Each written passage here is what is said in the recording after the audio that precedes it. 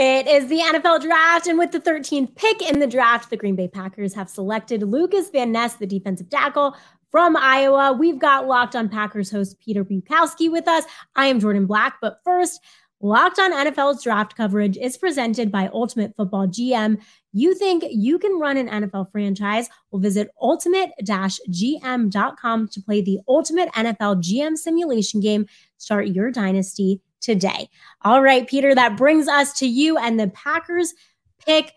Take us through this pick, Lukas Van Ness from Iowa. Kind of break it down for us. What do we think of him?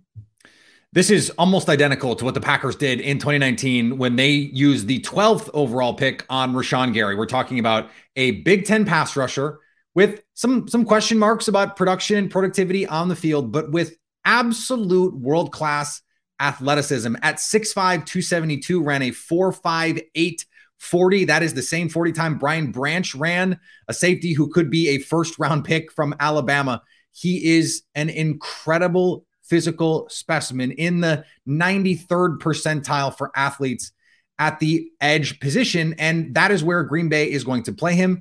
The thing that I think makes a lot of sense for Green Bay with this is they do not need him to play this year and be their number one pass rusher. That's what Rashawn Gary is going to be for when he comes off the ACL. And that's what Preston Smith is for as a veteran, someone who can give you some nice snaps. This is for how good he can be in 2024, how good he can be in 2025, just like when they made the Rashawn Gary pick. And last year, before Rashawn Gary tore his ACL, he was on his way to a potential, maybe second team all-pro kind of season, certainly a Pro Bowl kind of season. So the Packers, they are obsessed with size, speed athletes. They always have been. They seemingly always will be. And that is exactly what Lukas Van Ness brings. I mean, this is a guy whose nickname is Hercules, for crying out loud. Like, that is the kind of just alien level athlete that this guy is. That is always going to appeal to Green Bay. But you've got a different nickname for him. I like the Luke Ness monster. The name, it speaks to me in a different kind of way. I think Hercules, I think of the Nutty Professor and all that, but it's a different thing. There's going to be a lot of nicknames for him. I'm telling you. Well, Peter, folks might look him up and see he never started a game at Iowa. How was he ready for the NFL? Why was this guy a first round draft pick? But walk us through that decision by Iowa, why that matters, why it doesn't matter. So Iowa is an old school program. They still start guys based on seniority. So he actually ended up playing starter snaps in terms of amount. Just isn't the official starter on the play sheet. He's still only 21 years old. That's another thing that Green Bay, they love to take young players. Rashawn Gary was young when they drafted him. Jordan Love is still 24 years old. He's been in the NFL for 3 seasons. Kenny Clark was 20 when the Packers drafted him. Randall Cobb in 2011, this is going back a little bit, was the youngest player in the NFL when he came in as a rookie. The Packers traditionally like these guys because history tells us it means you have a way to go up. You have this potential. He is someone who, even in limited reps, had 9 sacks last year, and he didn't start. I think that tells you everything you need to know about where this is going. And again, he's not going to have to start for the Packers. And so they can bring him along a little bit slowly, get the pass rush repertoire up a little bit. And then in 2024, or even by the end of this 2023 season, you have Rashawn Gary out on the field who can convert speed to power as well as anyone in football to just run through your face. This is another guy who will run through your face. And so he's someone who can also play. I think he can play some defensive line, rushed from the interior as a 3 technique, can play some 5 technique. So this is a guy who can play all over your front. Getting him in young is a boon for the Packers. We know why he'll be an asset to the Packers, but what were your feelings on taking him at this spot versus taking a skill position player here?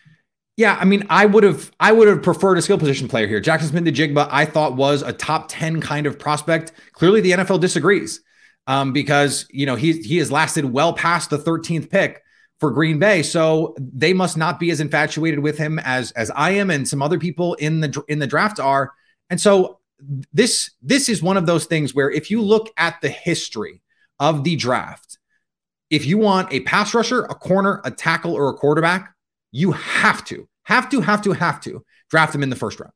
If you want a premium receiver, you don't have to draft him in the first round. Day 2 is the sweet spot for pass catchers, tight end, receiver. So while I thought there was a player that was worth taking in that spot at 13, I understand saying, here's the deal. This guy could be, and I think this is true, I think he might have the best physical tools of any pass rusher in this class, maybe excluding Jalen Carter. So if we're just going to talk about edge guys, just outside pass rushers, he probably has the best physical tool set of any of these players.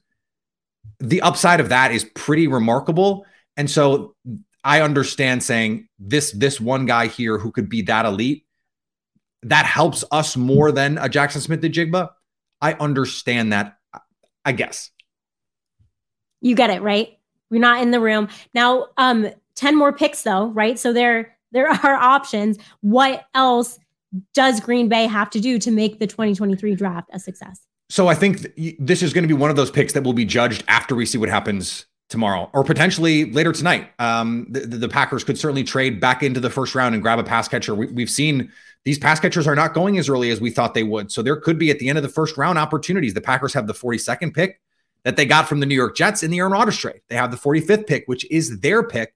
And so, as I said, the sweet spot with pass catchers is day 2. If they come out of day 2 with Jalen Hyatt and Darnell Washington or Cedric Tillman and Sam Laporta, I think you're going to look at this Lukas Van Ness pick a lot differently than we do right now, which is exactly what happened last year, right? Quay Walker and Devontae Wyatt were the picks in the first round, and a lot of Packer fans were like, here we go again.